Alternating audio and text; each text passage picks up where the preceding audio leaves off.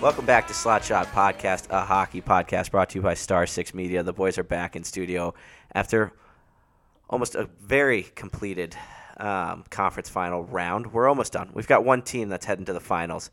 The Cinderella story, the Florida Panthers defeated the Carolina Hurricanes in 4 games, third year in a row. Hurricanes swept in the conference finals. We'll dive into it. We'll get it there. We've still got one series going. Dallas is hanging on by a thread. 3-1 after a thrilling 3-2 overtime winner by Jumbo Joe. Not Jumbo Joe, but Captain America Joe. And Joe Pavelski winning it in Game 4 to send it to 5 in Vegas. But let's check in with our co-hosts as we always do. Alex, how are you? How's the world? The world's great. It's Memorial Day weekend. It is. It's just a lovely weekend of the year, you know. Long weekend right when everybody wants it, you know. Summer's around. It's great. We got playoff hockey. Joe Pavelski doing his best to give us a series, which is nice, you know, exactly the guy I would have expected to come up big. So hopefully we get another Dallas win coming up here and we get a little serious because let's face it, like Eastern Conference Finals was kind of a dud. 4-game sweep and close games, no doubt. But when it's a 3-0 series, it really takes the energy out until those next 2 games are won by the other team or the series is over, you know. So let's see if Dallas can give us some excitement here, but I'm doing well. Glad to hear it. Glad to have you with us. Interesting. We'll dive into the Eastern Conference Finals, but we got to check in with our boy on the left. Are we playing another drinking game? It's a lifelong drinking game for our termites out there. Anytime I reference the Bruins when they're not on the agenda, take a drink. So we'll start with one. Slancha. Ross, take it away. How are you doing? Hey, Memorial Day weekend, we're hoping to get this out on the pod for our listeners, their travel plans, whether you're in airports or road trips, hoping that you have a chance to tune in. Great time of year. What can I say? Sex is in the air here. You know, it's Chicago. Like, people are fucking stoked to be outside and getting sun. It's such a beautiful city this time of year. So I just, like I said earlier today, fellas, wind at our backs, full sails. Morale has never been higher.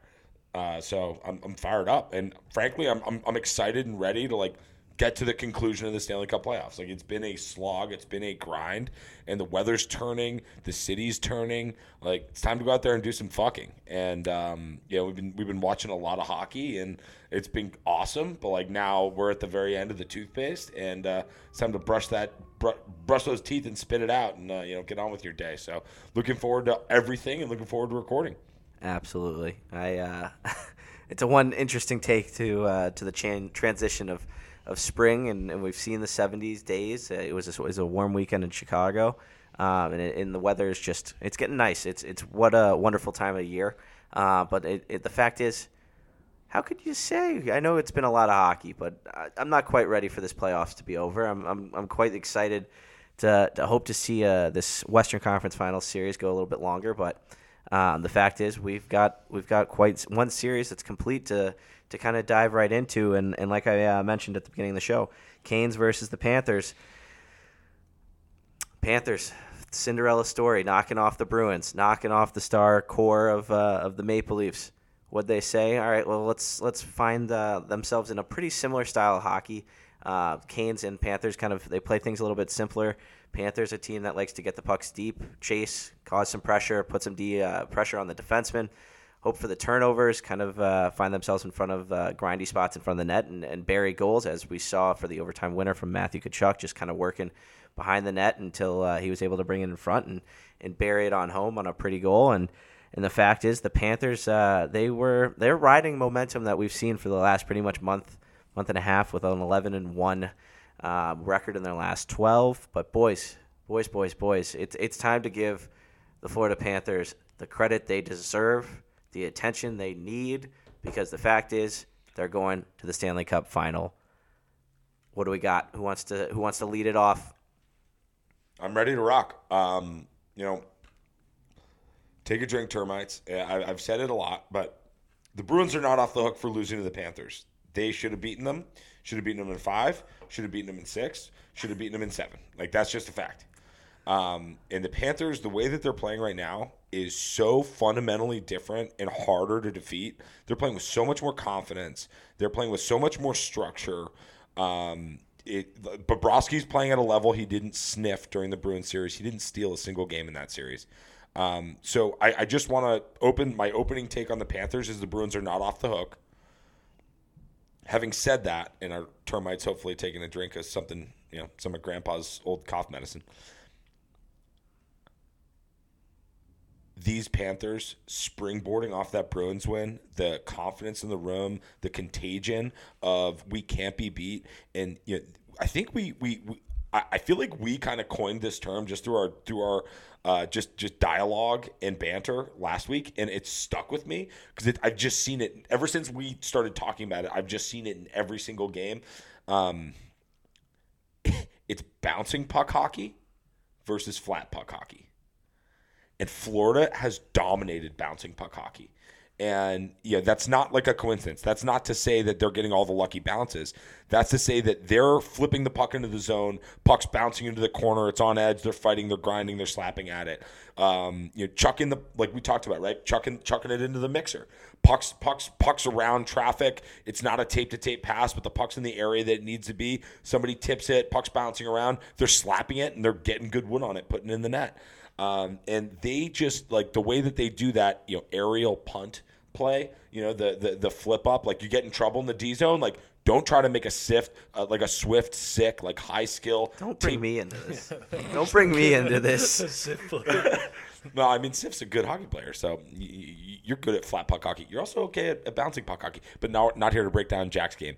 My point is, they're making like to use Armour's words, right? The simple, direct plays, but they're capitalizing on just bouncing puck hockey, and it's really hard to beat. There's been Paul Maurice, who's, I kind of like him. I'm a little torn on him. He's one of these coaches that's like, he acts like it's not all about him, but like, it's kind of all about him to him. But I don't know.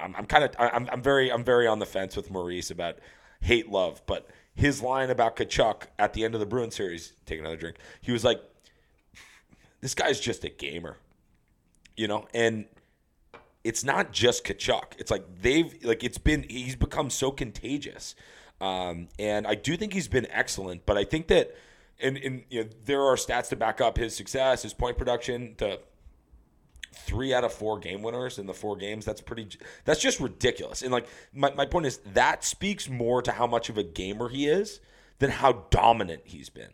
Like I would argue that Sam Bennett's maybe played better 60-minute hockey in a lot of these games than Tkachuk. Yeah, but Tkachuk's just capitalized every moment. And when you say like how dominant, like playoff hockey, it's very rare a player. Like we even saw McDavid get slowed down. You're not going to go in and dominate the ice like you can in the regular season. That's why you see a lot of these guys like Robertson, and he's turned it on lately, but like a lot of these guys who expect a little bit more space, a little bit more time to make a play, and like think they can own the ice. That's really not how it works when you get down to these final teams. The pace of play is too quick. You're not going to be able to do everything you want. It's about just making that play quickly. And look at Tkachuk's goals. Like, yeah, there's some nice ones, but how many times is he just turning around, firing the puck on net, where you'd see an Austin Matthews sit there with the puck, let the goalie get set while he looks for the top corner, and it's a glove save. And boys, can I put us all in a time portal and go back to a regular season pod that we did when Matthew Tkachuk, I want to say it was in their qualifying game to get into the playoffs. It was like one of these big games against Pittsburgh down the stretch that they needed to win. He goes between the legs for that aerial saucer pass in the neutral zone to send his teammate on a odd man rush. Do you remember that play that we talked about? Yep. That's a good example of him using elite high level skill in a just very natural hockey sense moment.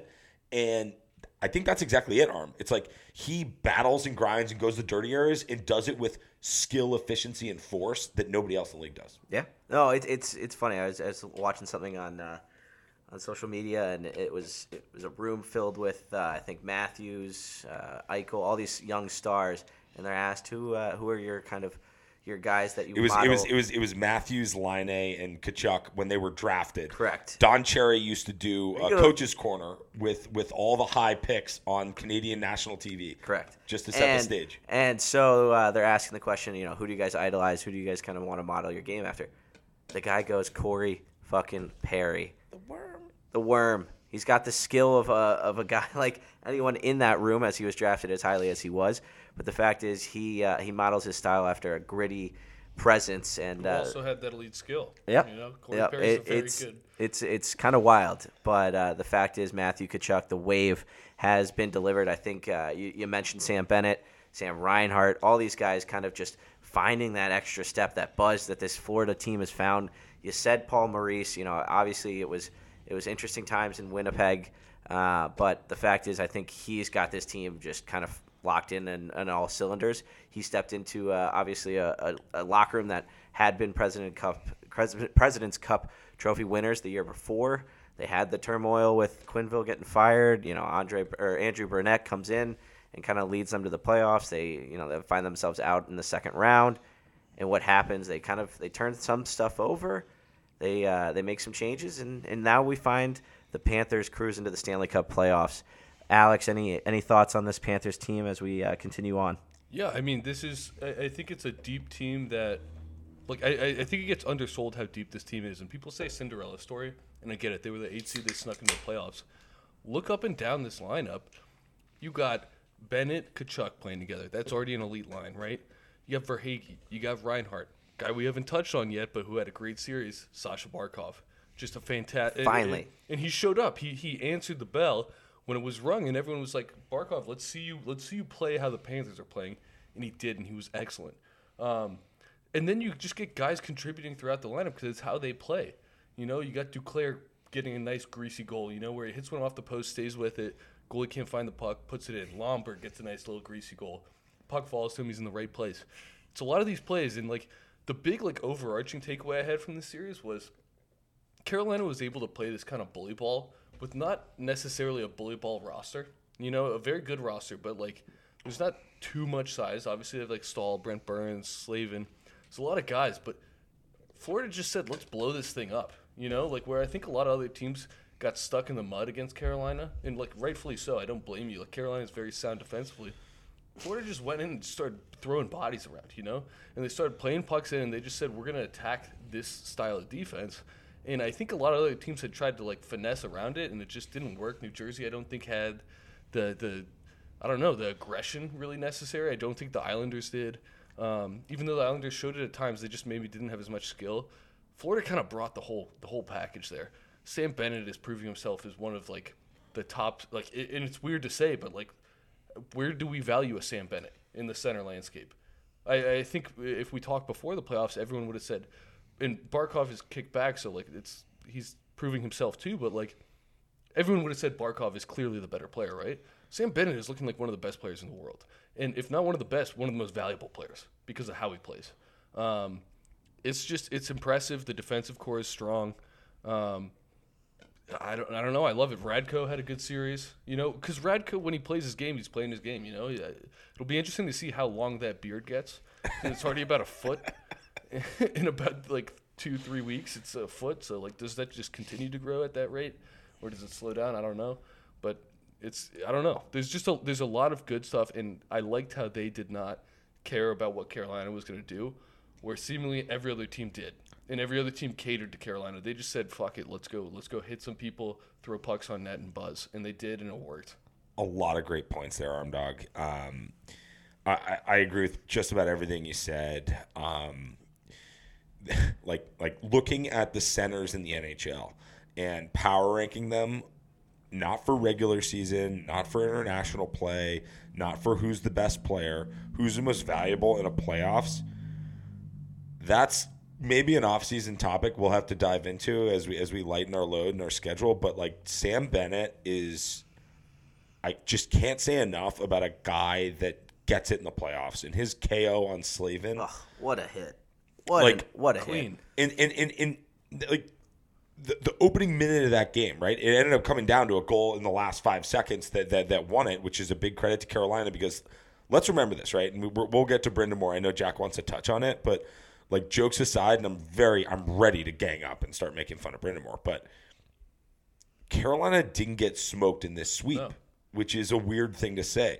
But to Arm's point, and I give Biz credit for explaining the man-to-man D that Carolina does and how teams will try to address it. Teams will try to drag the defenseman high in the zone and play down low against the forwards. That's like the X's and O's ways to try to beat it. Feels like Florida didn't overthink it, and they just said, just go be aggressive. Just be aggressive. Yeah. Just be aggressive. Bouncing puck hockey. And, they just did it. And so I couldn't agree more with again, just about everything you said, but I think the big thing, and I do think that Maurice deserves a little credit for this, but it's also the players, the roster, and their overall attitude is they were the aggressors, and they just decided to take it to Carolina to be more physical, to be more edgy, to push the envelope, to play right on that line, and to dictate play. And as tight as this series was, it felt to me like it was constantly Florida being the aggressor and Carolina counterpunching. And we haven't even discussed Bob, Sergei Bobrovsky. Jack, I'm sorry. Before we get to Bob, can I wrap just a quick comment on a couple things that aren't pointed out about the Cats? Because Bob deserves his own segment. Bob, we got to talk Bob. I just got to make sure we don't miss Bob. Point two to follow up. But really quick, Arm. One thing you said, right? You said strong decor for Florida. So I completely disagree. I don't think. I think if every NHL GM got in a room and they looked at defensive rosters, you looked at every team's top 6 defenseman pairings, they would look at Florida and say that's around 15 to 20 in the league. I think that's what most GMs would look at. But this postseason, they've gotten unbelievable play out of those guys. Oh, it's Radka Gudas. You never in a million years would you expect a guy like him playing the minutes and just what they've unlocked from the decor. But continue, sorry. Well. So everybody knows it's a Gudis podcast. I'm not saying we're going to abandon Miles, but Gudis and Miles are our guys up front and on D. But Mahura's, who's been playing with Gudis, the two of them have just been simple and clean and not making errors. But honestly, the biggest standout to me, based on expectation versus performance, is Mark Stahl. I've hated on Mark Stahl so much throughout his NHL career. I was always down on him. Thought he carried the last name further than his play dictated. He's 38 years old. Oh, the speed is no longer there. It's never really been there. He's never been fast. The league's only gotten faster, and I just never have thought he's been good. He's been playing top 4 minutes with Montour, and everything that we've seen out of Montour flying up and down the ice and being probably, I mean, it's probably Tkachuk, Bennett, Montour, Barkov, in the mix of the most influential skaters. And I give Stahl a shitload of credit because he's enabling that rover mentality for Montour, and he's just playing lights out, which I haven't seen out of Mark Stahl in 8 years. So I want to give that shout out to Mark Stahl for that because Lundell, no, it's not Lundell. Lundell's the center. Forsling, thank you. Forsling has been sort of a breakout player that I think we all thought was a good player going into this. We've seen him get to new heights. And Ekblad's pretty much been playing solid D and not getting into trouble and allowing better than what you were expecting. Quieter than you were expecting. Quieter. Thank you. Yes. Quieter than you were expecting. He gets the treatment of a number 1 pick, as you should. Doesn't mean he's not a great player. It's you're expecting a little bit more from a number 1 pick who has that pedigree, right? No, it's all good. But that was my big point on the decor is that they're playing out of their minds. Yeah. And it's contagious, and Bob's helping that. Yeah, but what were you we'll get there. We'll get there. Yeah, just my last point on this Florida team, which I think is again speaks to the depth. Going into the Cup Finals, in pretty much every series, against the Bruins, we saw a lot of Montour, right? We saw a lot of Montour. Montour kind of didn't go to sleep, but he wasn't scoring at the same rate. Mm-hmm. There's a lot of pieces that can pick up scoring on this roster. Yeah. So then you look in who's going to be the breakout performer in the finals. I could see the leading scorer. It's probably going to be Tkachuk, just the way he's been on. But if it's Bennett, not surprised. If it's Reinhart, not surprised. If it's Verhaeghe, not surprised. If it's Barkov, not surprised. If it's Montour, not surprised. Glad you said Verhaeghe. Yeah. There's so many guys who can get hot and put in goals for this team and grind. And Duclair, who's been struggling, right? He's a 30-goal scorer. He's a very high drop pitch. He skates like the wind. He could come alive and score 4 goals in 7 games. I like Duclair to maybe have. He doesn't play power play, so that's not going to give him the big point totals. But I like him to have a couple big goals. I think that goal for him in Game 4 was a good wake-up call for him. Look, if I just get the puck to it's one of those goals that can get you back on track. And the other thing, start throwing it at the net a couple times, and you see things happen. You start to play that way. On a Duclair note, I think they kind of were hoping that they were going to see that. I think he scored one late in the Toronto series, if I'm not mistaken. Yeah, he's been touch and go offensively, but what I give them credit for is that He's not playing at that 30-goal last year breakout season. No. However, they bumped him down the lineup. He's Yep. getting less minutes. He's playing a good grinder role, and he's still got that talent, right? So it's something that could be unlocked, and the fact is you can't overlook the potential scoring. It may not be names that people are necessarily used to, but the fact is these Florida guys, they're becoming household names very quickly, and you got to love what you've seen from the skaters.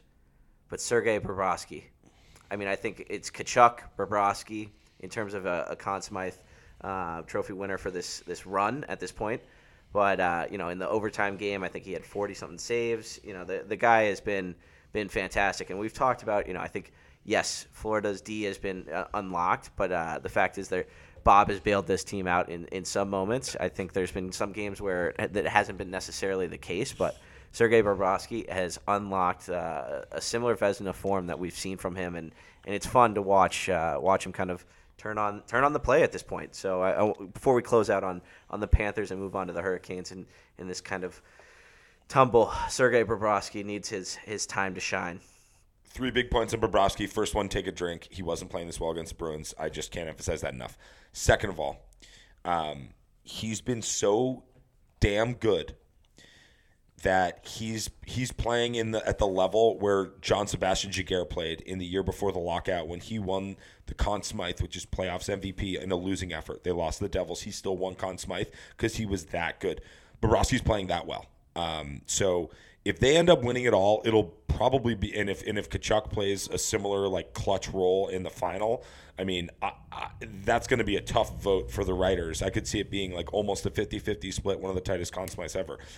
Having said that, the last point I have on Bob is I think it's been less about him stealing games. He's stolen one here, one there, but I think the biggest impact of him is he's freeing up the Panthers to play like this very like underdog mentality, being the aggressors, like bouncing puck hockey, just playing forward, playing fast, like.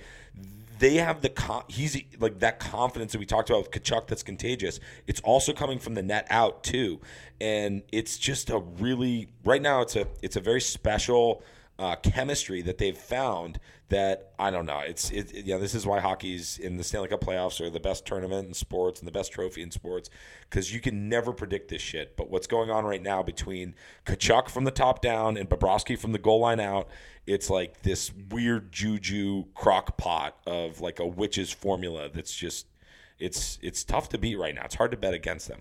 It's special stuff, Alex.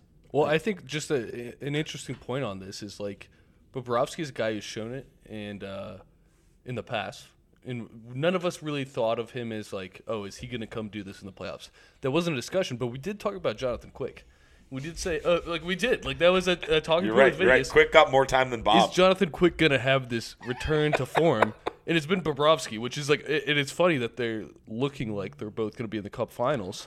Well, one from the ninth floor and one receiving the Conn Smythe Trophy, win or lose. Sitting in the suit. But it was like we talked about this. Like a goalie can find their form again, and it was just a completely different one that was off our radar because I guess they were playing the Bruins in the first round. We didn't even think it was a possibility, right?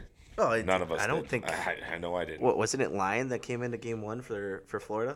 Mm-hmm. So Alex Lyon. Final last. Quick final 30-second thought on Lyon. 30-second thought on Lyon.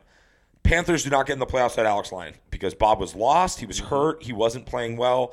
Alex Lyon came out of nowhere, 30-year-old, played college at Yale, like just a nobody.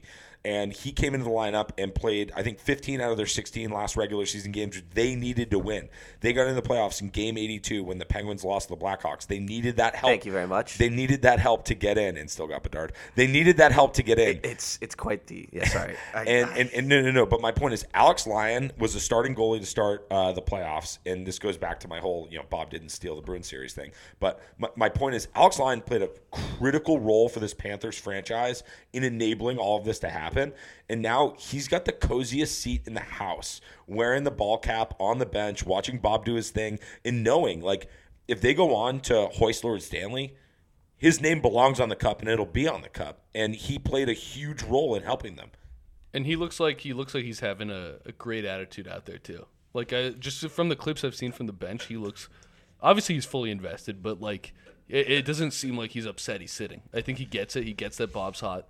And it just seems all good vibes in Florida right now. The vibes are very real in Florida. It's a vibe crock pot. You've seen it, and the fact is, I mean, even Brooks Koepka is going wild in the building. You're seeing actually this Florida building coming alive a little bit. You're still seeing every once in a while the empty seat on the cameras, so you'd love to see that not be the case. But the Panthers have been fun to watch so far, and the fact is their story continues on.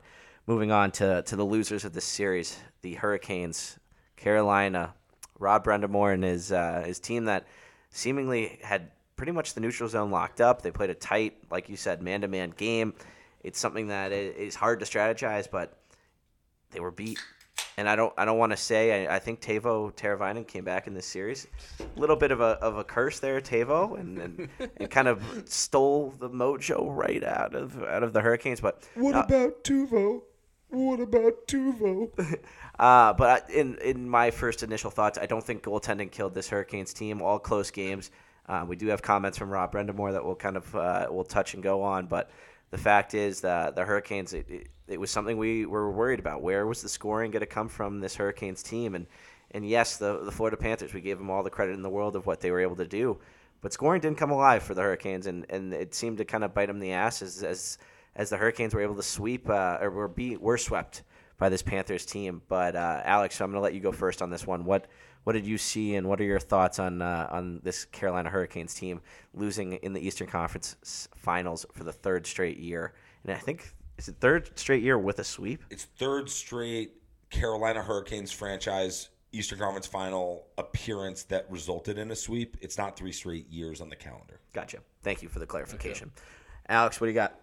Yeah, I mean, it is I think the concerns we had with Carolina appeared, right? The top-tier scoring wasn't there, and I don't think we ever thought it was going to be, but it just wasn't, and it reared its head there. The goaltending was not an issue, per se, but the goaltending was a carousel. It just wasn't great, like for a team that's built on like defensive approach and sound defensively and this man marking system, which was I still think effective. Like again, this wasn't a blowout by sweep standards, let's say, but it wasn't. They weren't stealing games with the goalie position, and never thought they were going to. The area which I guess should have noticed earlier, and I didn't. They're not physically intimidating, and there's players on this team like Jordan Staal is a massive man. And he reared his head a couple times. Brent Burns, big dude. Slavin, big dude. Like, they have some guys. They're not going to be in a brawl. They're going to outsystem you. So, I don't know. I like Sebastian Aho. I think he's a really good player. There seems to be a need for more scoring. Svechnikov, I think, would have been big. We've talked about him a lot going down and what that could have changed. I mean, all of a sudden, one of those pucks that falls, and it's Svechnikov there, could be a goal and changes the series completely if that happens in game 1, 2, or 3, right? Like, there's a lot of things where it was just not enough. And, like, also, for a team to get to the conference finals without Svechnikov and without Pacioretty, who I know didn't play all this year, but Pacioretty's a big part of that cap. It's really hard to have top-tier scoring. Mm-hmm. What I will say on this Carolina team, which I think is a good reason to be optimistic, is they've shown that with the players they're given, they can play well. And I know everyone's looking at the sweep and they're acting like, okay, this is just a flop from Carolina. I think this was actually a good season, especially given Pacioretty and Svechnikov not playing. And I think if you're a Hurricanes fan, you got to have a lot of confidence going forward that you can make roster changes. And I think Brind'Amour has solidified himself as a very strong coach in the way he gets the guys to play, in the systems. They need to have some roster changes going into this offseason. I think there needs to be a little shuffle up. But I think they're, again, next year going to be one of these favorites because of how they play. They have a proven system that I think is good. They just need a little different juice in that lineup, I think. 7th team in NHL history to lose 4 straight by 1 goal. Carolina, I think we talked. You brought up Sebastian Aho a little bit. I think this is actually the series that most shined in the sense of losing a Svechnikov that's top scoring, and a guy that kind of finds himself also in the right spots. Pacioretty, that you're not wrong. I mean, he carries a heavy load on that cap. It's interesting. I think as we've talked about in terms of the last 3 appearances from this Carolina team in this Eastern Conference final, it's like, what is this missing piece? And we'll cover that in the offseason pod as we kind of break down the year in total. But the fact is, they just were beat. They were beat. And Rob Brendamore, his comments were, we were in every game. Didn't feel like we were swept. It just felt like we were beat. And the fact is, they were. And I think they'll be searching and drawing for the answers. It'll be interesting to see if there's any hot seat question marks, given the fact that we've seen some dismissals with this playoffs. I don't know if Brendamoore's name's yet to be called, but there's some question marks of whether or not he can finish and carry a team to the finals. Maybe staying healthy and a little bit more of a luck on their draw would help. But Ross, I'm ready, and I'm excited to hear what you've got on this Carolina team. So you mentioned right there, Brendamore and hot seat. The 2 words are in different planetariums. He's the most secure coach in the NHL. Ownership's not going to move away from him. There's full and complete buy-in in what he does. And in that market in Carolina, he's done maybe exactly what they want him to do. Mm-hmm. He's made chicken salad out of chicken crap sometimes. They've been a consistent team that's had playoff success, not all the way, but we talked about it before the conference finals. You get into the Final Four, your season's a success. I don't care if you had a Bruins season or if you had a Panthers season, right? Like, that's a success no matter what. So I do agree on that front. His little, just rattled baby comments, like, I don't know what to say. We lost in 4, but we didn't get swept. It's like, it's kind of embarrassing, dude. But at the end of the day, he's doing exactly what ownership and management pays him to do. And I don't, he's not even close to the hot seat. But what I do want to mention, because the rank and file, right? All the talking heads, the bash on the Canes roster, the bash on the Canes deadline activity or lack thereof, is the absence of top end scoring. And Aho, I thought, was a consistent threat throughout the series. I know his numbers weren't excellent, but they didn't score a lot of goals. How'd the high end scoring talent on the Maple Leafs look against Bob? So it's a little frustrating for me that people use that as the cop out. Like, the reason that Carolina didn't win is because they don't have that high end scoring, and I do think that Svechnikov could have made a difference. I don't think that any GM in their right mind looks at Max Pacioretty and says, I'm going to count on this guy for 82 games in a healthy postseason. Oh, none of us said that. We were just I know. Cap carry. Right. And in fairness, Jack, right? That's an off-season topic, so I'm not going to go crazy there. But my point is, Aho still has his playoff stamp. I thought he was a threat and playing hard, and it's hard. This Panthers team, the way Bob was playing, the way they were playing, And to that original point about like the X's and O's and the neutral zone and the discipline of the Brendamore system, it's like the Panthers were just so ready to just skip that whole X's and O's thing and dump it in. And their willingness to do that helped them dictate play. But one thing, a couple kind of notes that I think we breezed past that I just want to mention before we get to the Western Conference is, I didn't realize this. Brendamore and Paul Maurice's track record and history. Are either of you aware? No. Is it So Paul Maurice started coaching at 28 because he was a player and he had a horrible eye injury and he had to retire early. His body was still ready to go, but his vision was too bad to be a player. So he entered coaching way, way early. He was one of the youngest head coaches ever. So he's not that old of a guy, but he's got a lot of experience. He coached the Hartford Whalers when Brendamore was a Whaler. And so he coached Brendamore when he was a player, when Brendamore was on the up and everything was good and groovy. He coached Brendamore when they won a cup. And he also came back to Carolina, I think, and coached Brendamore at the end of Brendamore's career when he healthy scratched Brendamore, when he stripped the C away from Brendamore, when he basically screwed Brendamore over. And the two of them do not like each other. And when Brendamore was asked about all this, he said his big takeaway was, it taught me a lot about how not to treat my guys. And he didn't shy away. He was that's my big takeaway. And so, Maurice, with all of his kind of, sly John Cooper-esque engagement with the media and everything, Rod Brend'Amore's got to just he's got to have so much rage in his blood this offseason. And, honestly, couldn't happen to a nicer guy.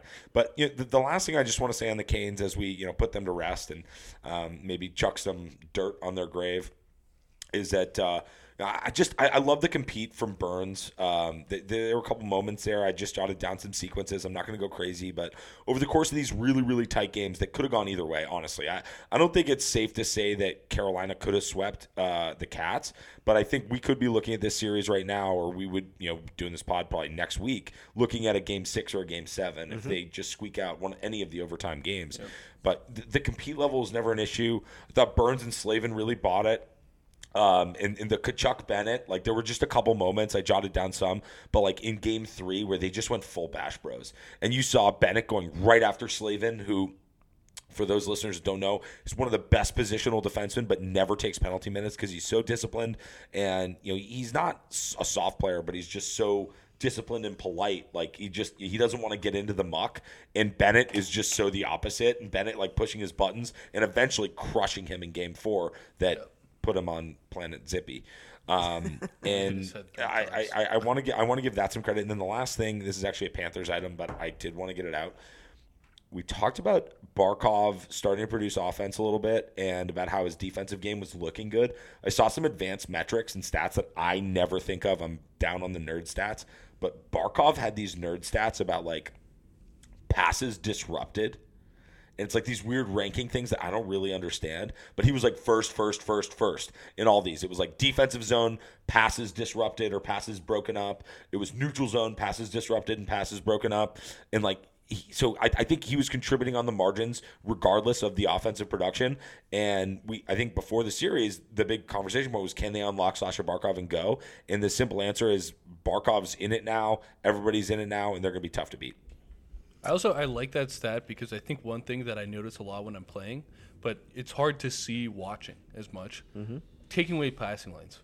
Oftentimes taking away the passing lane leads to somebody else making the play because the puck moves elsewhere into a tight spot. Somebody comes and lays a hit. Somebody has a good interception, right? And you don't notice the guy who took away that first option. Barkov, and again, it's not like saying we fully understand these stats, but it's good that people are putting time and research into this are seeing that because – I think Barkov is a great player, and I think he's showing it.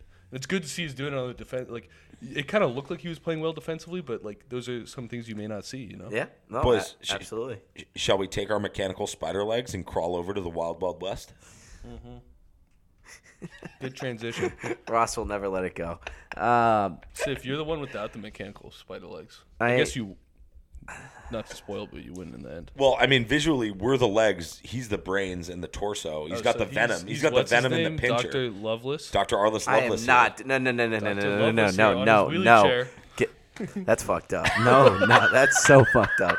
That's so fucked up. Don't go watch Wild Wild West. Okay, Dr. Lovelace, take us on to the West. No. I don't want no association with Dr. Lovelace.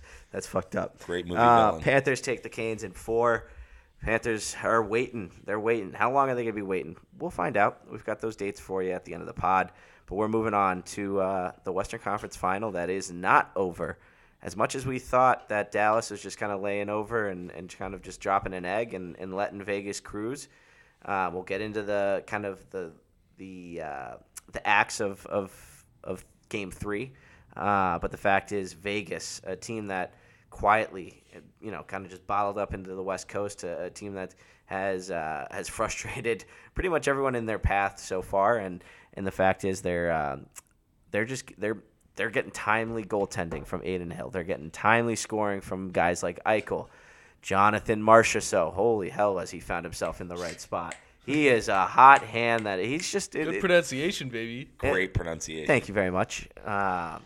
But no, this Vegas team, I mean, Pietrangelo leading it from the blue line. It has been spectacular to watch as the Vegas Golden Knights cruise to a tough 3-0 lead before we got to Game 4. But where do we want to start with this Vegas-Dallas series, boys? Ross, I'll let you lead because I let Alex go first on the Panthers or on the Canes. Where do you want to start? You want to start right from Game 1? I really do, and without getting too forensic about it, I obviously it's no secret, not just our boy Paulie, and some of our back and forth, and everybody knows, right? I picked Dallas over Carolina in the finals in October.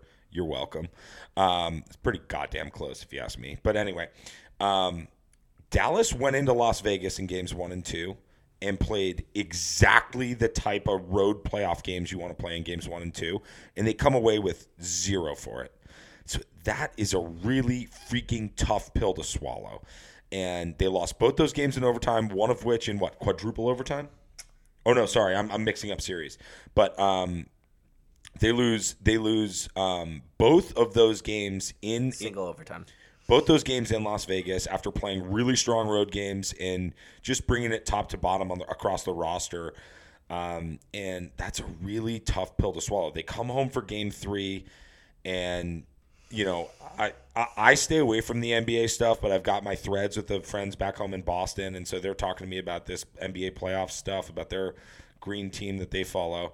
And I'm not going to lie to you. Like, one of the things that makes me most sick about the NBA is how willing a team's ready to just roll over and die when it's not their night, the shots aren't going, and, like, they just give up and quit in the NBA. Game 3 in Dallas was one of the most shocking moments for me, watching an NHL team with legitimate Stanley Cup hopes just fuck up and piss away the game completely early, and then not really fight back the way they should have the rest of the game. I don't want to stop you right in your No, tracks. no, I don't want to get straight into game 3 because I think that's going to be Okay.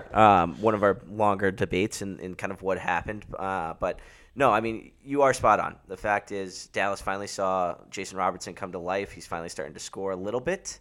But Hinsk has kind of fallen a little bit. Hinsk. Hints. Hintz. Hints. There's no K. No K. Hints. Rupe, the rope man. Where the scoring was in the series prior, it just hasn't necessarily fallen the right way in terms of game 1 and 2, close games. I think 3-2 in game 1 or game 2, and then 4-3 in game 1. Might be vice versa. Don't quote me on that. But Alex, what do you got on games 1 and 2 before we kind of deep dive into the disaster of what game 3 was? And before Alex, I think that makes a lot of sense for us to just talk about games 1 and 2 in a vacuum, then talk about game 3, then what's left. Yeah. Okay. Go ahead, Arm. Sorry. We don't want to spend it all on one. So, Alex, what do you got on games 1 and 2?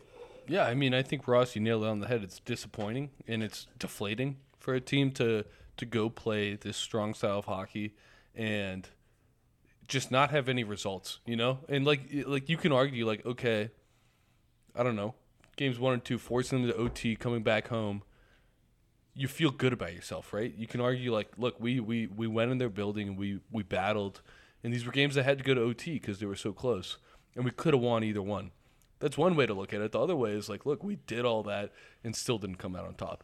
And I think those are the two ways you can really analyze that. Oh, it kind of emulates Brendan Moore's point of how that series went with Carolina in his words. Yeah. But yes, you're not wrong. I mean, it's bounces. It's yes. But sorry. And there's totally luck involved. Like any sport, there's going to be luck involved. There's going to be bounces, and you could feel you should have gone the other way. At the end of the day, it's 2 losses. You're going back home with pressure to win 2, essentially. I think it's really hard, and this is why home ice is valuable. Like, it's hard to come back from a 2-0 series down. You got to win 4 of the next 5. That's what the reality is, and that starts by winning 2 at home. So it puts a lot of pressure on that game 3. Yeah. I don't know. I thought that was probably their. I didn't watch the full games of either of them, but I got bits of them. They played well, didn't have the finishing touch when it mattered most. I think Ottinger has, and I'm not saying he's played horribly. I wish he had stolen a game. I wish he had stolen a game, and I think for this Dallas team, it's not that they need that, but that's what you're expecting out of Jake Ottinger. They saw it last year. They've seen it in sports this year. In the playoffs, I think he's been overall bad. I think for the whole playoffs, and they've been able to cover up for it. But I don't think he's been what you expect from Jake Ottinger. No, in podcasts past, I mean, I think you were actually one that called him an X factor for this Dallas team, and he hasn't been said X factor. And I think you're spot on about that. If he's an X factor, they win one of those what games. happened in game 3. They win one of those games. Yeah. But my issue is, I think they took games 1 and 2, and I don't know if you guys have more points on game 1 and 2, but they went into game 3 with an attitude of, oh, we didn't win either of those 2. Maybe we're not doing the right things. It felt. Any thoughts on what Armdog had? Everything else I have is about their approach, mentality, and execution in Game 3. Okay, so let's deep dive into Game 3. Let's start it off. Jonathan Marchessault, fuck me. You got it once. Let's go. Marchessault scores quickly into Game 3, 1:11 in, and then it becomes quickly the Jamie Benn show. Riding Mark Stone along the boards, the penalty box side of the ice, he delivers a cross check to the head area of Stone, kind of falling on him. Too. And the puck's nowhere near the play. It had been, but the two kind of locked up, and Ben wasn't really quite ready to let go, and he felt like this team needed a message if they needed something, and the fact is he sent the complete wrong message. He sent a cross-check to the head and landed himself with a game misconduct 5-minute major that was looked at quickly, reviewed, and confirmed, and the Dallas building went quiet. Go. So I'd like the three of us to debate the whole Ben play and penalties, etc. But just to paint a broad stroke for our audience about Game 3, what happened the first really 3-4 minutes of the game. 2 goals allowed early, and they came out of the gates. I thought flying, and it was competitive. And then all of a sudden, Marchessault gets lost and scores. Yep. All of a sudden, your captain gets thrown out of the game, and you go on a 5-minute penalty kill. All of a sudden, your goalie misplaces an odd man rush and doesn't track the guy and gives up one that you'd like to have from a Jake Ottinger. All of a sudden, Carrier, who's hardly Austin Matthews, scores on a near side, below the dot, bad angle shot, and you've now your captain's been thrown out of the game. Your best goalie that you think is left in the playoffs, other than Bob probably, your goalie's out of the game. They pull the goalie, or yank the goalie, I should say. And so now you're down 3 in the first 8 minutes of a must-win game on home ice. That's a fucking crisis. By the way, I think another factor into this, with a crowd that I think, and this may be wrong of me to say, I think the crowds that are not traditional hockey markets are quicker to turn on their team. I disagree. I don't know, man. I think they can get out of it. I think they can get out of it when, and some of the Canadian fan bases too can get mad. Well, I've been there in Boston. I'm telling you, Boston's the crowd the gets same. very uneasy very quickly. I don't think it has to do with traditional versus non-traditional. I don't, but I think there's a disinterest that goes into the crowd. But can we talk about the Ben situation? We're going to get into the Jamie Benn situation, and a guy that has played a very prominent role for this Dallas team for as long as he has. This was very dumb, very stupid, and I mentioned quietly to Alex, and if they had gotten the 4-game sweep, you got to look at Ben's captaincy a little bit in this moment. How can you put your team in much more of a worse situation than what Jamie Benn did in the first 5 minutes of the first game on home ice, and to get yourself suspended for 2 games?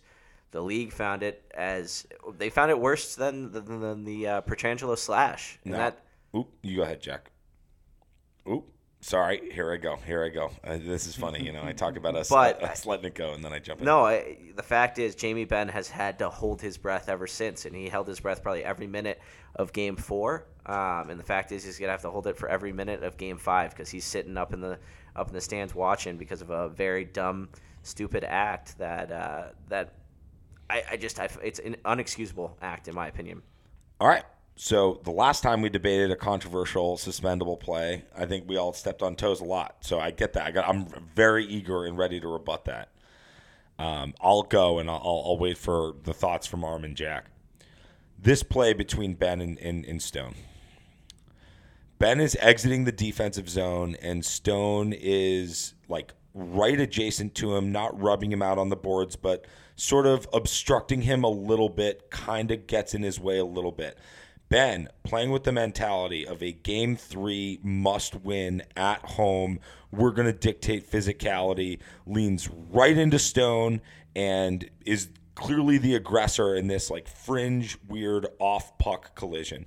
Stone, in my opinion, sells it. Instead of battling with Ben like two old school captains, both guys wearing the C's on their chest, instead of battling with Ben and maybe turning that into a scrum that results in matching minors, Stone tries to sell it. And I think that's where Ben snapped.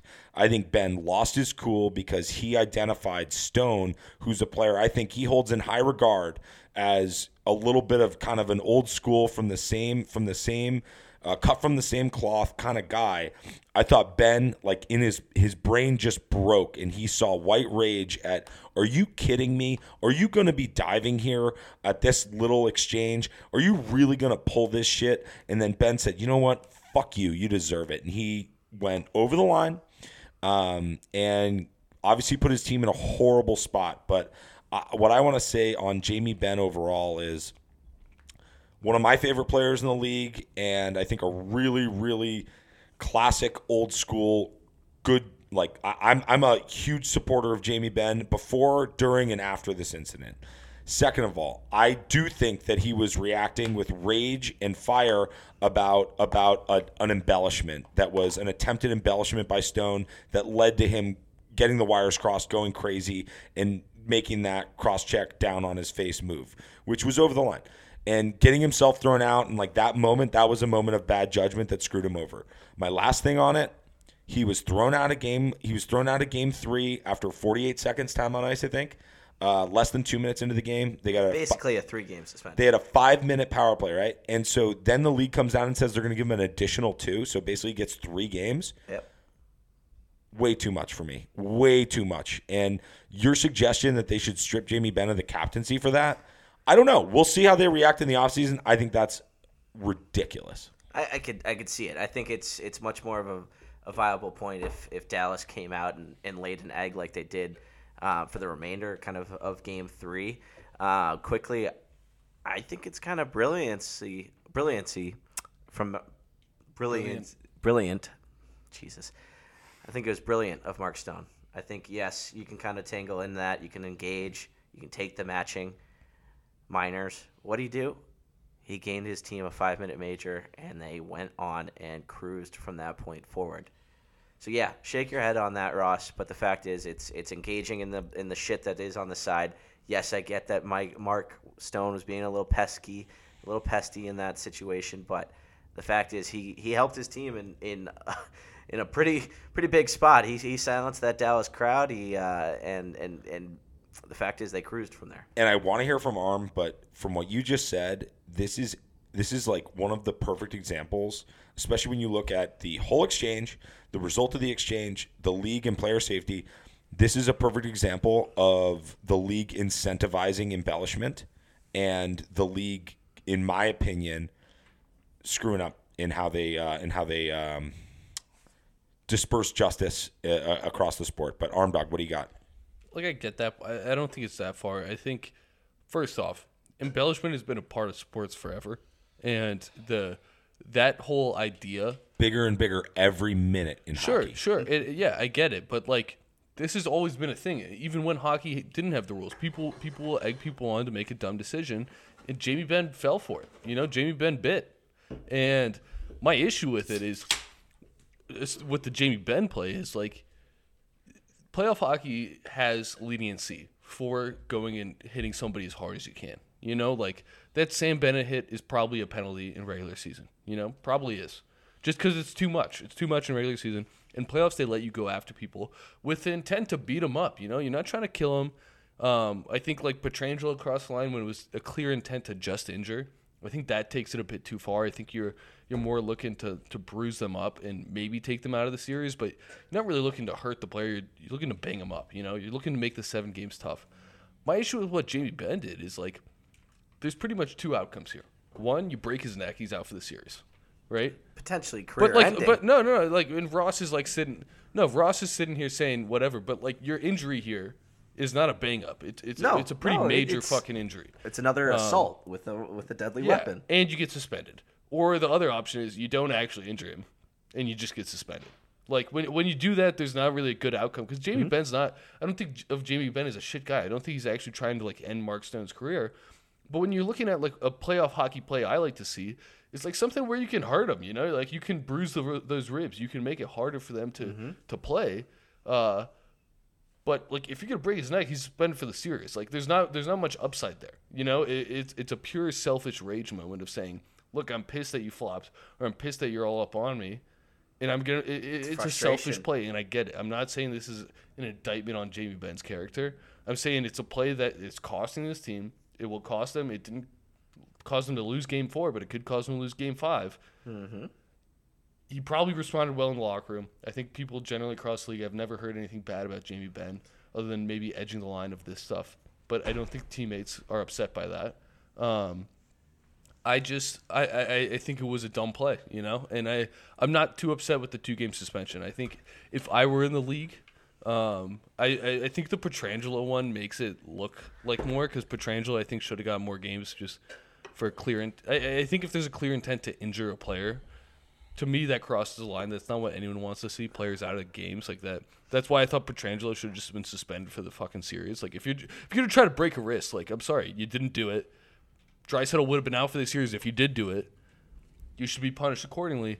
Mm-hmm. I wish Jamie Benn had just shrugged it off or fallen on top of him, give him a little face mug. There's so many better ways to do it. Come back, hit him later in the game. There's so many better ways to make a bigger impact than what he did. And I don't know if Ben was a disappointment. I don't know if Ben was kind of expecting Stone to drop the gloves there, and he was hoping for a fight. I think that seems to be what Ross may be thinking, but no, I get it. It is. I think the league took head contact into the consideration. Something that every it's a dangerous play. It is, and I know some may balk at that, but the fact is, it was head neck area. It's a scary thought. I still think it's assault with a deadly weapon, even like with Pietrangelo and his overhand chop. You'd fit right in Montreal. Oh well, maybe, but final thoughts, I guess, on this incident. May I just have my rebuttal here, which is what Ben did once Stone was on the ice, right? When Ben's I think he went into a white rage and he just like made a horrible decision in that moment, right? So I really want to separate that from the initial engagement between the two players. Call me victim blaming, call me whatever you want to call me, okay? But the bottom line is you're in a hotly contested playoff matchup. It's captain on captain, and I think that's a factor. You're both wearing the C. You represent what your teams stand for. And the players get into this obstructional, just skating in each other's way, and Ben makes a hard play to just shove Stone, right? Like there was nothing crazy illegal. Like they would have just let that go. Stone decides to sell it. And to me, I bring this back to the Hronek hit in the regular season when he's looking over his shoulder and Reeves blindsides him. The Timo Meier skating his face right into the shoulder of Jacob Trouba in the Devils Rangers series. I look at Mark Stone's decision making in that moment to try to embellish and take advantage of the officials, really disrespect the game of hockey, and take it upon himself to be a little diver like that. I look at that as the very first domino that fell, and I blame Mark Stone for that. If Mark Stone took that contact from Ben and maybe gave him a cross-check in the ribs back, maybe the two of them have a little scrum, matching minors for roughing, and like life goes on. But instead, he dives down to the ice, puts himself in a vulnerable, defenseless position. Again, he's not protecting himself because he's too busy diving and trying to take advantage of the officials. So I'm done with my rant, but that's what I've got. I'm not defending Ben's blind rage decision on what to do with Stone once Stone was on the ice.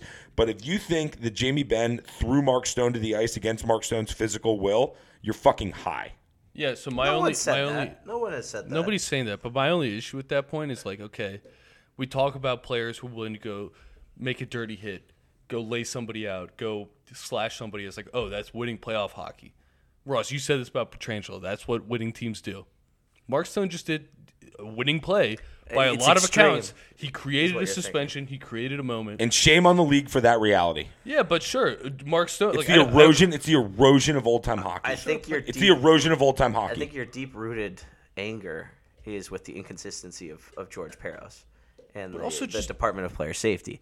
That's an off-season topic, and that's a conversation to be had another day. Prosecute diving. I just don't think you can. I don't think you can hate on Mark Stone for making what is in the series a winning play, whether or not at least. Yeah. A winning Do you remember my Rasmus Anderson rant from the regular season? Yeah, but When he lied on the ice like he was dead, and then he came out and played the power play. Mark Stone's in my doghouse until he fights Jamie Benn next regular season. Or until he scores a winner. All right, we can accept it. We can accept it. We can accept it because we're moving on. The fact is, this power play opened up for another shining moment from Ivan Barbashev, who has been one of the best, I would say, trade deadline acquisitions in this playoffs. The rest are out. Yeah, well, that is for sure. But the fact is, Barbashev has carried a huge load for this Vegas team. They also got scoring from Carrier, as you said, and Pietrangelo scoring his first in the playoffs. But Vegas, they just kind of took advantage. And yes, there's a little bit of a sleepy Ottinger in net for Dallas in Game 3. They throw their backup in net. I think it's Wedgwood. Mackenzie Wedgwood. I was right about that one. And it was a wash. But we have to take note in the fact this Dallas environment, this Dallas crowd started to throw in trash. They had a period end early because of kind of just anger within the stadium that was directed towards the refs when it could have been a little bit more directed towards the team's play overall. I think that's kind of where our conversation of how do we react to the market and what we saw kind of transpire in Game 3. I loved the fact that there was maybe 100 people in the building by the time the final horn went off. That's a proper response, even though you probably spent $300+ for those lower bowl seats in Dallas. But what do we got on the rest of Game 3? The reaction of the Dallas fans. What do we want to say? I'm gonna keep this short and sweet because I want to talk about Game 4 because that was a good hockey game. The rest of Game 3 to me was.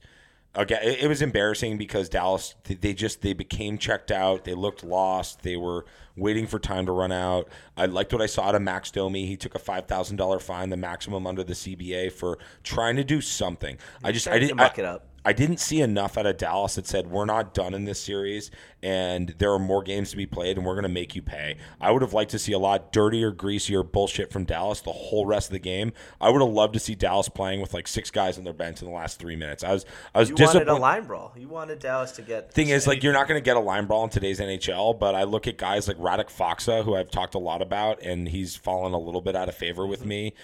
Goes back to my Dallas depth thing that's waning a little bit. Yoni Hakanpää, I thought he could have played a bigger role, being disruptive and violent. He's been banged up. I think he missed. No, he played. No, I know, but he hasn't played all 4. I know, but he played in Game 3. I don't care if you're in the lineup and you're 6'6". I don't give a fuck. Go hurt somebody. And I didn't. Esa Lindell. He can be a really mean pain in the ass. I didn't see it, and it was a very sad sack effort from them in Game 3 that gave me no hope going into Game 4. So I'm done on Game 3. I'm ready to talk Game 4. But what do you guys think about the rest of Game 3? Yeah, another guy I want to point out in this, along the lines of what you're talking about, a guy I thought could be a Brian Bickle for this team. Mason Marchman has been a ghost and just kind of not doing anything, And when you're that size, you can always do something. You can run into somebody, you can wreak havoc, even if the score sheet's not reflecting it. I haven't seen anything from him. Just no life, really. It doesn't seem like legs are under him. In terms of the fans, my first reaction, and this was reading a lot of tweets about it too, was like, oh, this is disgusting. I really don't hate it that much, to be honest. I get why people hate it. I didn't think they were attacking players. I thought it was just this. You didn't clearly see. And I'm not saying I endorse the popcorn that Aiden Hill had to walk through. No, I'm it's not pretty saying funny. I'm not against it. Is that assault with a deadly weapon, Jack? Throwing popcorn at a goalie? No. But is that where you draw the line?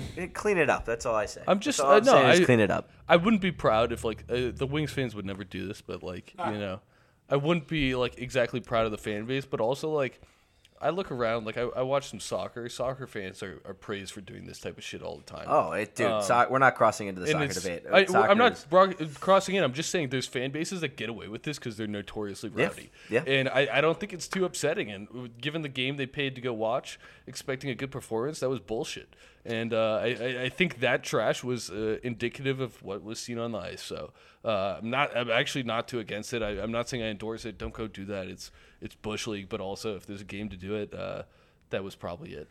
Yeah, fair. It felt like 60 seconds of of a Dallas effort before things just kind of fell apart, and that's kind of all she wrote for Game 3. Moving on to Game 4. And I know I said I'm done with Game 3, but I did have this little point that I jotted down, which was the last time we saw Dallas play a gotta-have-it, must-win game was Game 7 against Seattle when they were perfect. Yeah. They played a perfect game. That's what was so crushing about that. Just Games 1 and 2. It felt heartbreaking for this team. But even more so, like 1 and 2 or 1 and 2 on the road, right? 3 at home, down 0-2. It's a must-win. Game 7 mentality. And the last time we saw them play a Game 7, they were perfect. And this was the exact opposite, which was shocking. It's tough when you get jumped on at home and the crowd turns. It's almost harder than getting jumped on the road when the crowd is just more rowdy. I don't think the crowd. I think the crowd's an overblown aspect. Hey, No, all I the think- credit I think in the- the I think world the to the pressure Vegas Golden Knights, because it couldn't have felt more perfect kind of to this Vegas Golden Knights team to kind of just quickly go in and kind of cruise to an easy Game 3. Moving on to Game 4. Game 4. Willie Karlsson opens it up quickly with a goal. Dallas fans, they got a little, is not this shit again? No, that's not the case, because Dallas was able to respond. They were able to make it 1-1 with a goal from Jason Robertson, and this is where we kind of, I talked about it a little bit in the intro of this. He scored in every game but one, obviously not scoring in Game 3 as a team. That was our outlier, but Robertson has woken up a little bit. He scored two very huge regulation goals, one very impressive acrobatic play in front of the net that tied things up. But no, I think you finally saw the scoring that we've seen from Robertson in the regular season. Very much of a plus from this Dallas team, as this really is the biggest game of the year for this Stars team, and it is the biggest game of the year throughout the remainder of the playoffs because of the hole they were able to dig themselves. Vegas, I think they played. They were in it. This is one where you could say that maybe the bounces didn't necessarily fall Vegas's way in the end, and Dallas finally felt like the domino fell in their direction. But I'm interested and intrigued to see what the boys have got on Game 4. Who wants to lead it off? Well, I got one starting point, which I'm excited about, and I actually like. I'm looking at this series. Yeah, Vegas is likely going to win, but I think Dallas has the juice to come back. What I really liked was that Robertson goal off the boards, where he just kind of outmuscled. I don't know who the defenseman was, and he put it in the net. It was a simple goal. I think a lot of people say, "Oh, it's wide open net." Not much to appreciate. Jason Robertson has the highlight goal. We know that. We know he can do the wizardry with the puck and figure stuff out there. I like seeing him score that type of goal because to me that's a playoff goal. That's the goal you're going to see. That's what Florida's been living off of, right? Love to see that. I think that's an evolution for a young player that, like, if I'm a fan of Dallas, if I'm a fan of Jason Robertson, that's great to see. That's what you want to see. That's when you can do that, the nice goals come. They start following after. So that's great. I think they have the goods. I mean, if they go into Vegas, steal a game, I think Game 5 is Mr. Jake Ottinger. This is your time. This is your time to say, hey, I am one of these elite goalies, which he has not shown yet. He's not shown and I think we're all waiting for him to be that. And I talk about him a lot because he's right on that edge, He's not Shesterkin, he's not Sorokin, he's not Vasilevsky, he's not of that caliber. If he goes into Vegas and steals a game, this series is flipped on its head. I want to see it. I want to see a big Jake Ottinger. I want to see him steal a game that they shouldn't win, which I think is what the game flow is going to be in Vegas. If that happens, this series is wide open all of a sudden because they go back to Dallas. That team will be buzzing. The rink will be buzzing. And then anything can happen. You get to Game 7. That's their only goal. Well, really, get to Game 6 is their goal right now. Jake Ottinger's going to have to be huge. Vegas does not seem to be going away. And Vegas seems to be cocky. And one of the quotes after Game 3 was something. There was something about hits. And Aiden Hill was like, it seems like it's Dallas' shooting. They asked Aiden Hill about the people throwing popcorn on him when he came out onto the ice. Aiden Hill goes, "Yeah, it seemed like everything was hitting me tonight." Yeah, which was just good line. Great line, but also shows this Vegas team's got a little cocky attitude right now. I think going in and stomping on them or just stealing the game changes that dynamic because Vegas is running hot right now and they're feeling it. Well, that's I think to your point. I think that's all Dallas is trying to steal is a little bit more of the momentum on their side. I think Game 4 helps that shift, but the fact is Vegas is sitting pretty with 2 chances at home to close it out. They're really hoping it doesn't get to that Game 7. They've quieted the Dallas building before. Can they do it again? Hopefully it doesn't get to that point either. Yeah. Being in the scenario of it is Vegas, it's Las Vegas. It's an entertainment. It's a building that's, even if you're not even from Vegas, they're going to be cheering Vegas hockey. And I know Ross isn't a building a guy who likes to get on in terms of the atmosphere, but I do think it plays a little bit of a factor. Maybe didn't play as much to Carolina as they had hoped, but the fact is Vegas has all the odds in the world, and Dallas has to search. And this is where I think Game 5 and the Jamie Benn suspension, I know you're hating on it, and Ross, I'll unleash you because I know you're shaking and you're ready to go like another bull in the pen, ready to be unleashed. But I think Jamie Benn's presence would have been huge in a Game 5. He's able to settle this team down. He's able to give them a little experience. That's going to be nowhere to be found. It leads to Dallas's vets. Pavelski's need to get the boys going. You need these guys to stand up and lead this Stars team. I think Pavelski and the leaders of this team need to really shadow what Ben could bring, and it will be missed in this Dallas Game 5. And that's why I think as much as Dallas winning Game 4 was big, we'll get to predictions, I guess, at the end. But, Ross, you're unleashed. Go ahead. Really quick on playoff atmospheres. I'm all about playoff atmospheres. I think it's awesome. I think playoff buildings are a huge part of what make the Stanley Cup playoffs so great. I just disagree that it favors one team or another. There's just no data to support that. It's just it's what makes it so fun. It makes it a better TV product, makes it better in person, but whatever. And makes it better for the players. They love it. Anyway, next point. I thought, it's sort of a broader picture about playoff hockey this year, how the game's evolving, how the league's evolving. And, it used to be a very straightforward plan in the playoffs. You've got your goalie. If you've got two goalies, you've got no goalies, right? That was the old saying. And we've seen almost every team have multiple goalies involved in their playoff runs. Ottinger's been the one workhorse, all regular season and postseason. There was some stat. He's played something like 7 more games of minutes than any other goalie left in the playoffs. Maybe it was 7, maybe it was like 10. I forget. But the point is, maybe he was a little overworked because he wasn't sharp in Game 3. And he got yanked after only about 5 minutes of work, and he basically got the night off. He looked fresher in Game 4. He was kind of back to what we need from Jake Ottinger, which is gigantic. My next point was, we've talked a lot about Dallas. We haven't talked a lot about Las Vegas. This is another team, right? And they're not in the finals yet. But we've all picked against the Panthers a lot. We've all picked against Vegas pretty much at every turn.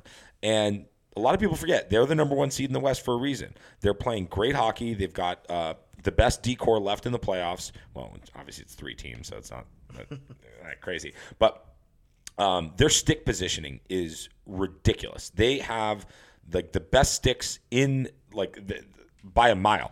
And I give Bruce Cassidy a lot of credit. It's something that he definitely harps on. The way that their team plays, Jack Eichel has been a constant threat. I don't think we've said his name yet, which is a shame because he has sent these – we talk about bouncing puck hockey. He's made some flat puck hockey epic, like tape-to-tape one-timers. Marchessault's goal we mentioned, that was Eichel just absolutely – he gets one flash of a second and boom, across the ice, tape-to-tape. He's carried the puck through the neutral zone seamlessly.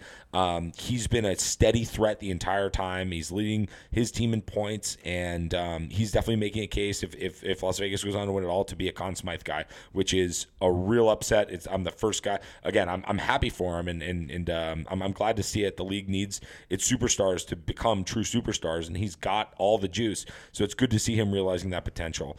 My other point is, Dallas. A lot of my Dallas pick was just about the depth of the team, the depth of this and that. And some of my confidence has waned there. But one of the big guys that's been a focal point for me when I look at Dallas struggling is Ryan Suter. We've talked about it. I've talked about it. I wanted the Bruins to go after him. He ended up getting the term in Dallas. Take a drink. He ended up getting the term in Dallas that I think is going to be a bad contract a couple years from now. And he's playing this top. They shifted up their D core to have him playing with, and I've tweeted a little bit about this, but they have him playing with Miro Heiskanen on the top pairing. And there have been, I think, and again, these have been pretty much tight games other than Game 3. He's been on the ice, and he's been the critical weak link on, I think, a goal per game so far this series. And it's a real freaking problem. So I'm surprised that DeBoer hasn't addressed this.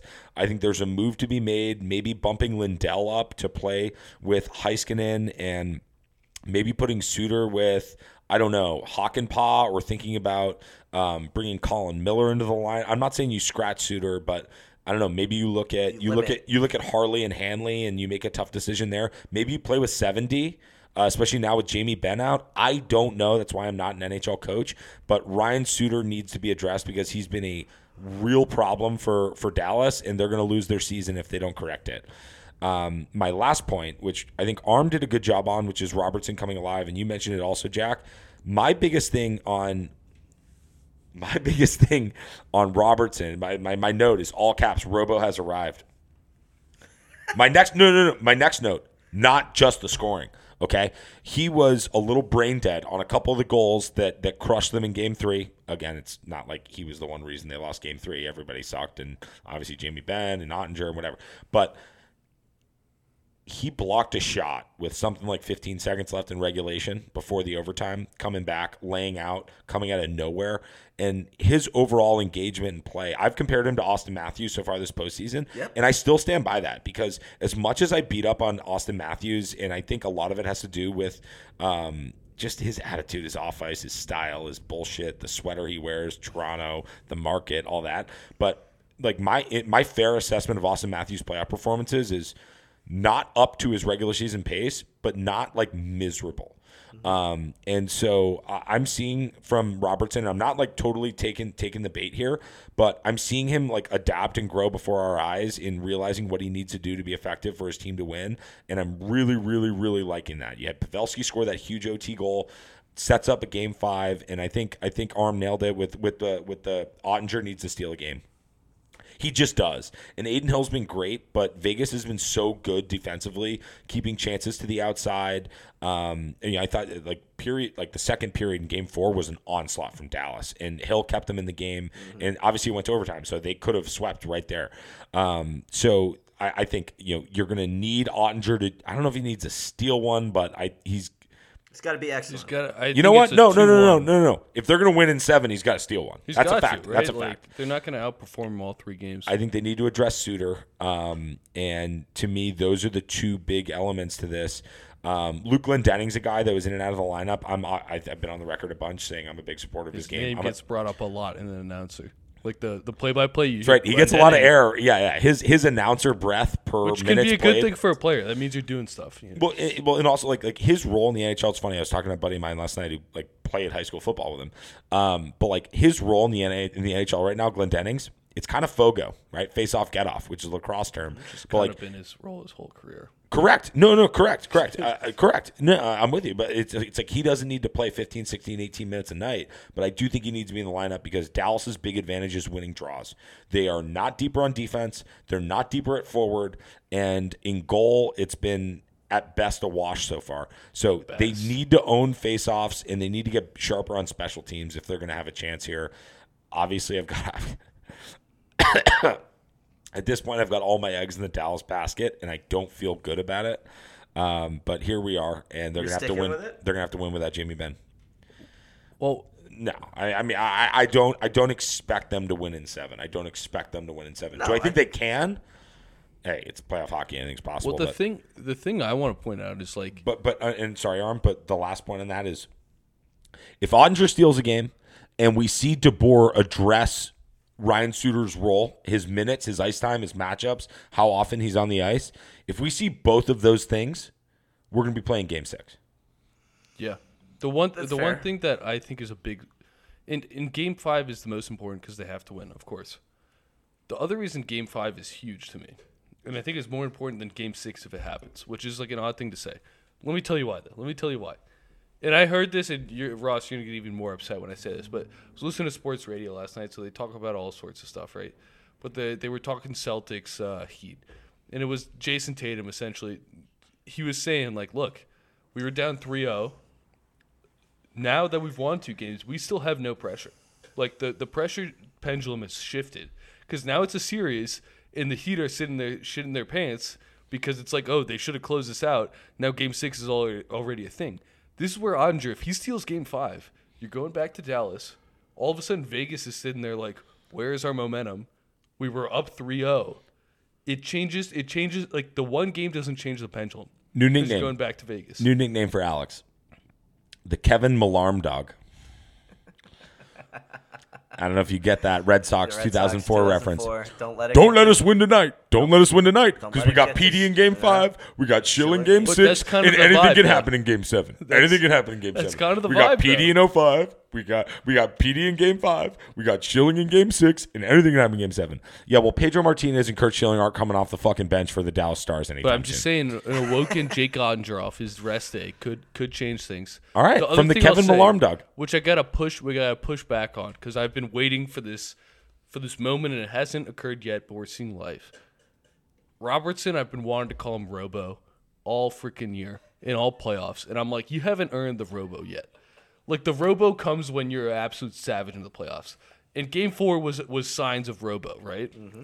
I don't think he's earned Robo yet. I'm still going to call him Robertson until and he's like, it's just because I heard you call him Robo, and I was like, I've been holding off on the Robo. I want to call him Robo. I've got an elder statesman call out. Have either of you seen RoboCop 1987? No. Yeah, I have with Will Smith. No, no, no, never mind. I'm dated. I'm dated in the wrong way. See, that's why I just took it on the chin. All together. I took it on the chin. I said, so we're gonna have to sit down and watch RoboCop from the 80s. Schwarzenegger? No, it's not Arnold. Epic film, like shockingly violent. Like they just don't make them that violent anymore. It's about Detroit. Oh, we gotta watch. And like a futuristic corporate society with like ultra crime, and they create this ultimate robotic policeman that just like fires fucking machine guns out of his arms. Yeah, okay. Basically like an Iron Man suit. That's next on our list. So we will have to watch that together. But you don't even recognize you two, and you adorable, precious co-hosts. We got to watch RoboCop because it's playing to your point. Like everything you're saying is as if you've seen RoboCop. So we're gonna have to watch RoboCop. The real nickname based on RoboCop was JovoCop for the old Ed Jovanovski. Yeah, no, he earned it. He absolutely earned it. He earned it. And I'm with you on Robertson not really earning the Robo, but I put it as Robo because he's getting there. He's shown a flash of a Robo. The last cop I knew was BoroCop. Congrats on a great career. Also a tribute to RoboCop 1987. I know, but BoroCop was kind of my first Oro cop. I get it. Reeling it. I used consistently, BoroCop. Reeling it back in. We'll have a movie night /chat form here in the future. We have to understand the references. But no, I think yes. Finally, Dallas awoken, arised from the dead. But I think it's too far gone. But Jack, I just have a problem with that statement because it's not finally Dallas awoke from it's Dallas had a really good battle and did exactly what they needed to do in games 1 and 2. Fair enough. The process was right. Fair enough. The process was right. The outcome was wrong. Game 3 was a fucking disaster. Yes, and a must win. And that's where my exaggeration comes from. And now they're back. Now they're back. They had a good bounce back. Correct. But they're in a huge hole. And I think, yes, in typical years, I like where Dallas is coming from, but I think this Vegas Golden Knights team has just kind of proven to the world, the hockey world, that they're just not gonna lay over, let the momentum go. They fought throughout Game 4, and they very easily could have taken Game 4. They're back in Vegas. There's no Jamie Benn. Yes, it hasn't necessarily been the Adin Hill situation, but Adin Hill has been excellent for Vegas so far.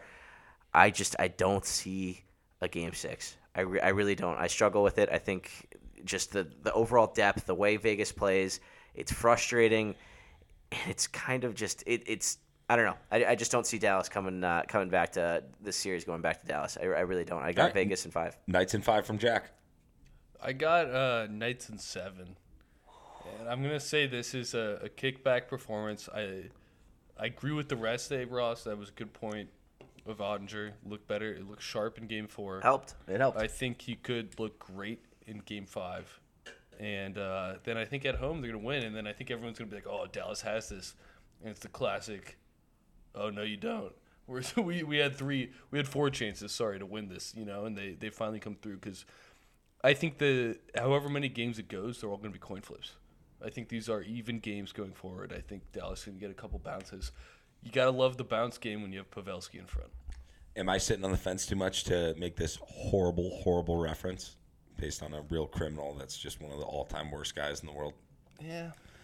My mind's telling me Vegas in 6. But my body is telling me Dallas in 7. You're fucking wild. I love it. Love the vocals from our boy Rusty. Paula, you got to be loving Rusty. I'm sorry, man. I'm abandoning ship. It is the Golden Knights vibe. It is going to be a spectacular performance on Saturday night from the Vegas Golden Knights. I see it in 5. The scenarios. Did we get your prediction? Yeah. Vegas in 7. The scenarios as it follows. If this series goes to Monday, we'll probably see Game 1 of the Stanley Cup Final on June 3rd. If this wraps up over the weekend, we'll be getting Stanley Cup playoff hockey continuing on May 31st. Those are the dates released from the NHL today on start dates for the NHL's Stanley Cup Final. Boys. Any final thoughts on the conference final round? Our next podcast will be kind of a little conclusion, depending on how many games Dallas is able to leg out. We'll finish off the Dallas-Vegas series, and I can't tell you how excited we are for our Stanley Cup, our first ever Stanley Cup final preview as we inch closer and closer towards the end of this season. A fantastic season it has been. Final closing thoughts from the boys. Let's hear it. Final closing thought from Rusty. Time off might not be a good thing for Florida. It's a lot of time off if it goes to the 3rd, so that's a very good point. Very good point. Alex, final thoughts. Agree with that, but I'm riding Dallas here. Let's go. Let's get some more games. Let's make a More series hockey, out of one of these. more fun, more stuff to let's talk get an actual about. series before the finals. Come on. Yeah, no, it's been weird. I mean, not to draw it back to the NBA. Such a great playoff, so we get 2 duds so far. NBA, NHL playoffs have been very similar so far. We'll see what happens if the Celtics are able to drag it out, or if Dallas is able to drag it out in our case. But for you lovely fans out there, more hockey is always a great thing. We love covering it. We love talking about it, and we love enjoying it. But the fact is, things will come to a close at some point. If you've got any questions, comments, concerns, any thoughts, hit us up at slotshotpodcast@gmail.com. In terms of our content, if you feel like you want more Star 6 Media content, Only Football is cruising through their offseason, and we've got much more coming. Check out the Star 6 Media YouTube page. If you feel like you've liked our content, hit the like button directly below us. Hit the subscribe button. We'd really appreciate it. Otherwise, go give the boys a follow at Rusty Pedroia for Ross, at armdog_SS for Alex, and at SiffyMan for me. Otherwise, boys, listeners, have a fantastic Memorial weekend. Travel safe. Hope we're able to be included in your travel plans, and we'll talk soon for our Stanley Cup preview.